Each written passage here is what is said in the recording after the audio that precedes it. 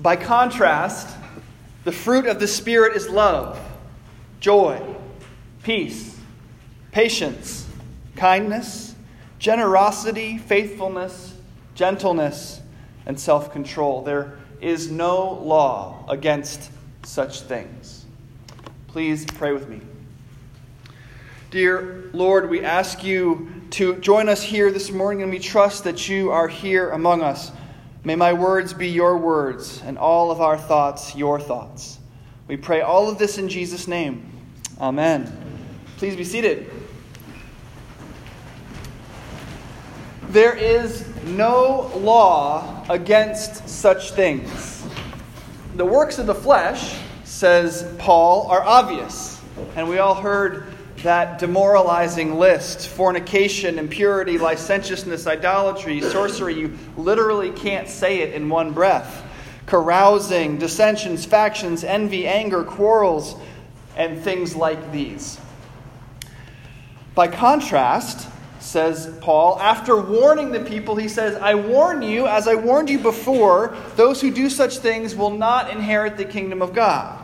By contrast, though, the fruit of the Spirit is love, joy, peace, patience, kindness, gentleness, generosity, faithfulness, and self-control. There is no law, he says, against such things.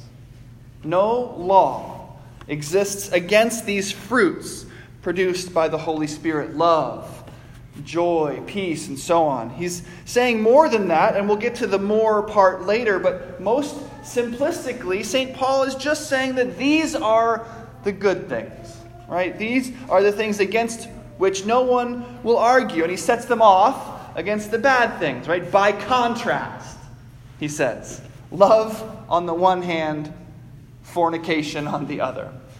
Now, if you're anything like me, I know just what you started doing as we started hearing that reading. You started making a mental catalog of your life, weighing your fruit of the Spirit against your works of the flesh. And you were hoping, against hope, that your fruit of the Spirit outweighed your works of the flesh, because you heard what Paul said.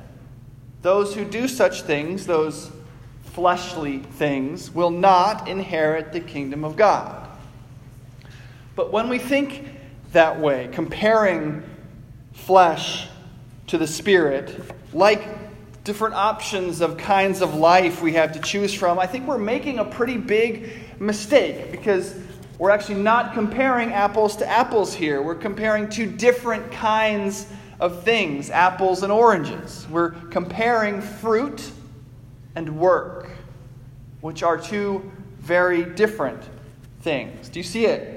It's not just a contrast between two results, two different kinds of life that we might live. We have a category difference here.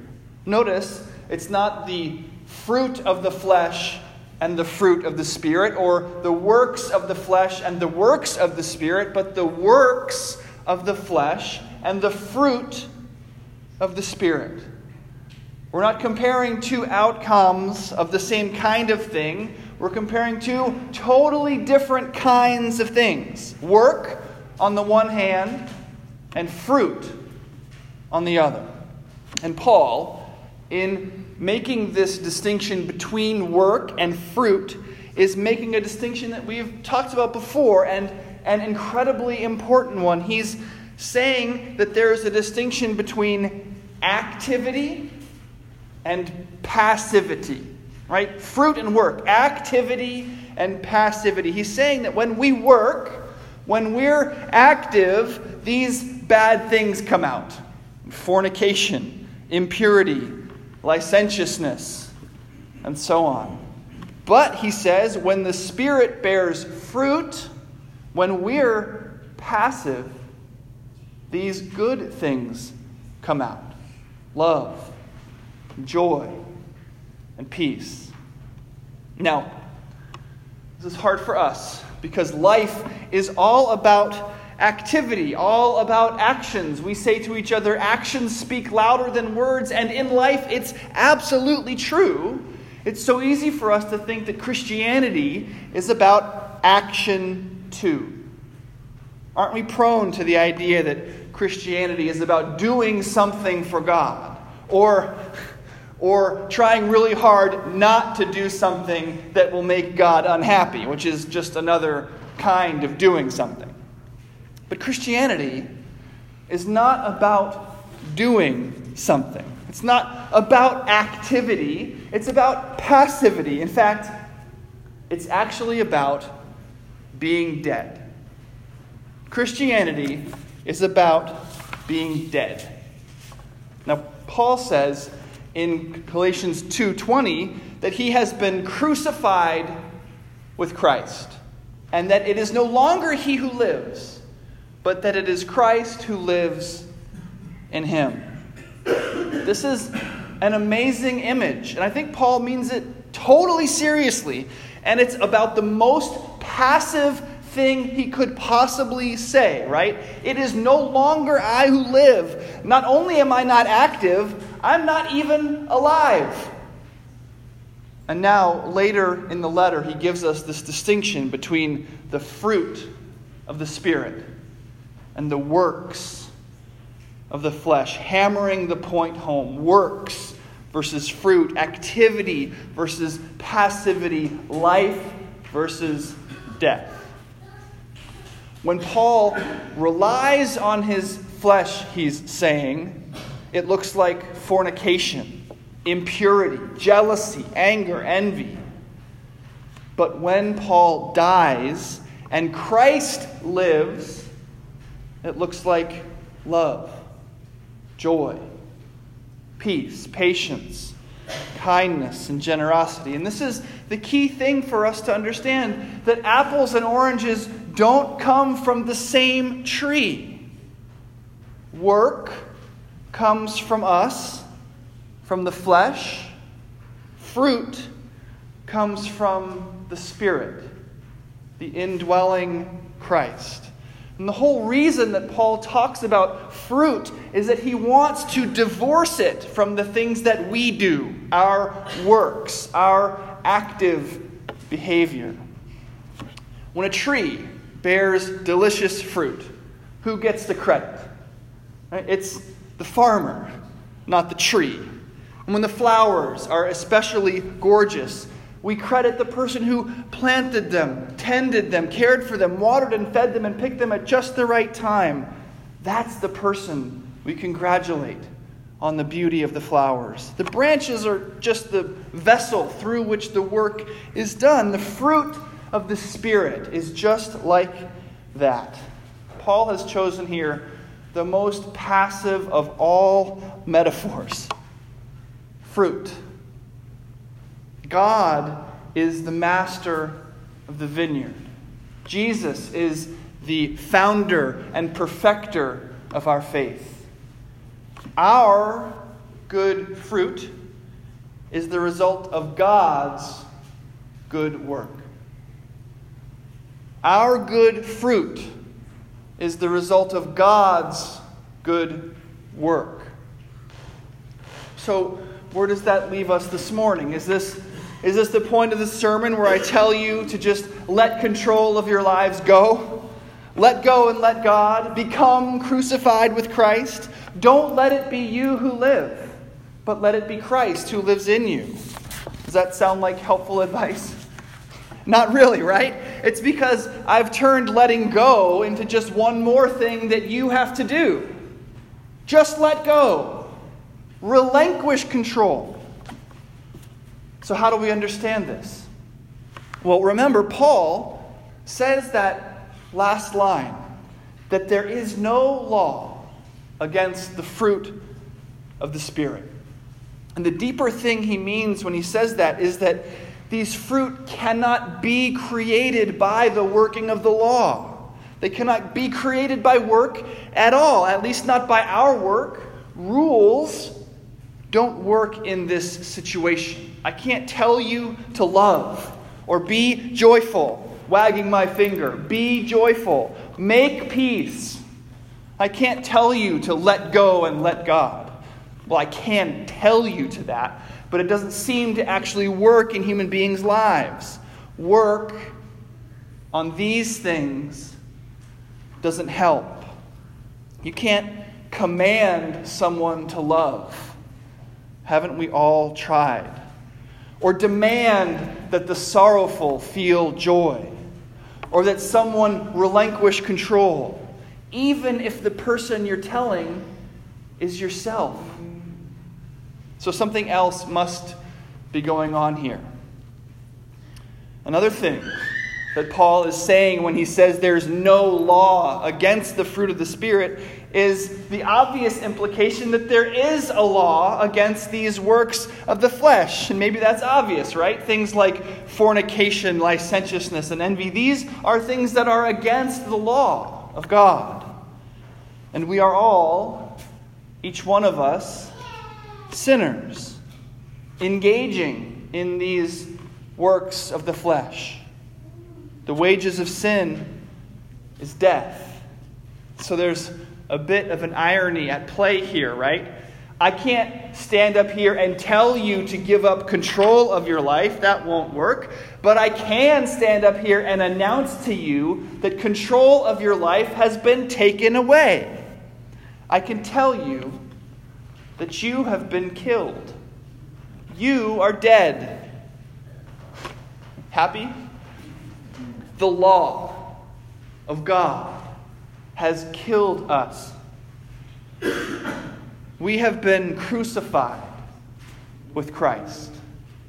But listen, death, even death, is not the end of the story for us. It's not the end of the story for you. In fact, death is a prerequisite for resurrection. And so Christianity isn't just about being dead. It's about being dead and then being alive again. We have been crucified with Christ, but now we have been raised to new life in Him. Ephesians 2, you were dead in trespasses and sins, but God, being rich in mercy, made us alive together with Christ. You are a new creation. And now the fruit of this new life will begin to bloom. And this fruit is love, joy, peace, patience, kindness, generosity, faithfulness, gentleness, self-control. These are your fruit now. And so you see, to read this scripture as simply an encouragement to avoid the works of the flesh and partake of the fruit of the Spirit is nowhere near profound enough. It doesn't take into account death and life, which is what Jesus is all about. So, how are the scales of the fruit of the Spirit versus the works of the flesh hanging in your life?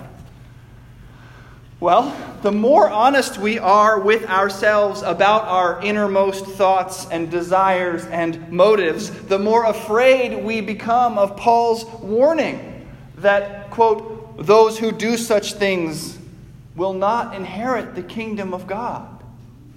Because we do such things. That's a scary thing to say. Even as a minister, I do such things. I am envious. I am angry. I am impure. We do not love. We are not joyful. We do not make peace. This is the state of affairs we find ourselves in. So what needs to happen here? Do we tell the tree to bear better fruit? I don't know if you've ever gone out and shouted at a tree before, but it doesn't seem to work very well. The tree is just, well, it's just a tree. It's passive. It's got to be the farmer. The master of the vineyard has got to dig up the ground around the root system and clean up in there. In fact, it's got to be more than that. He's got to root up that rotted tree and plant something altogether new. And that is just what Jesus has promised to do for us. He does not come to tell us to improve our fruit. The farmer does not lecture the tree. And Jesus does not lecture us. He knows that the problem is much deeper than that. He knows that the tree can't help itself. It needs an intervention from the outside. And that's the good news. That the farmer has come to that dead tree and pulled it up and planted something new. Behold, says the Lord in Isaiah, I am doing a new thing. And Jesus in Revelation, I am making all things new. God knows that we can't help ourselves.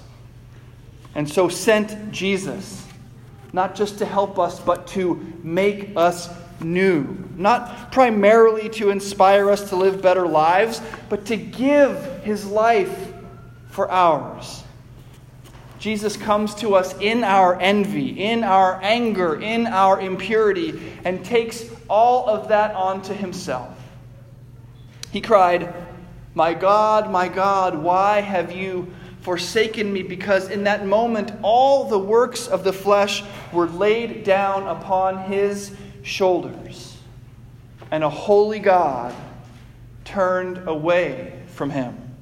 Jesus, the one who exhibited all the fruit of the Spirit, love, joy, peace, patience, kindness, gentleness, generosity, faithfulness, self-control, exhibited these things in all he did, gave those things up, and took on the works of the flesh, our works of the flesh, your works of the flesh, so that we wouldn't have to pay the price that he paid. He got the works of the flesh, and we got the fruit of the Spirit. It is finished, and we are made new. Of course, we still live here.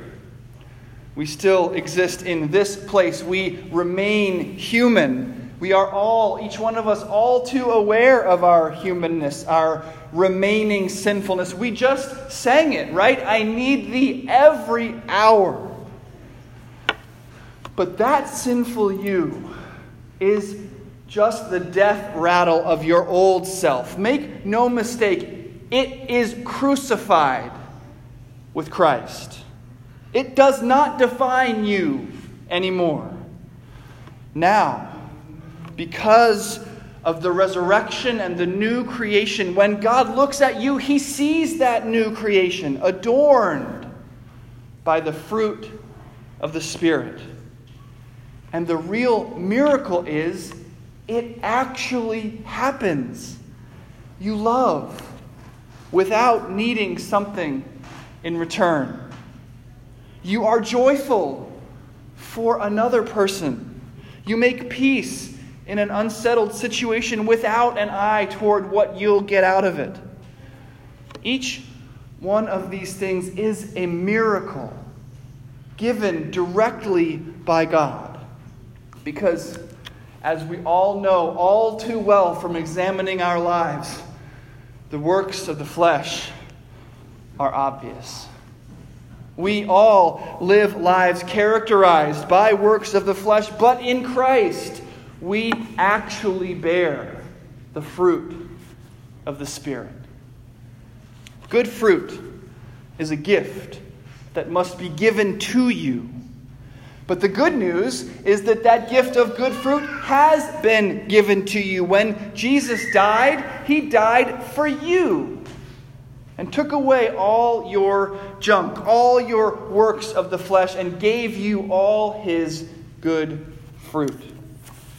The fruit of the Spirit, the free gift of God in Jesus, is love and joy, peace, patience, kindness, generosity, faithfulness, gentleness, and self-control.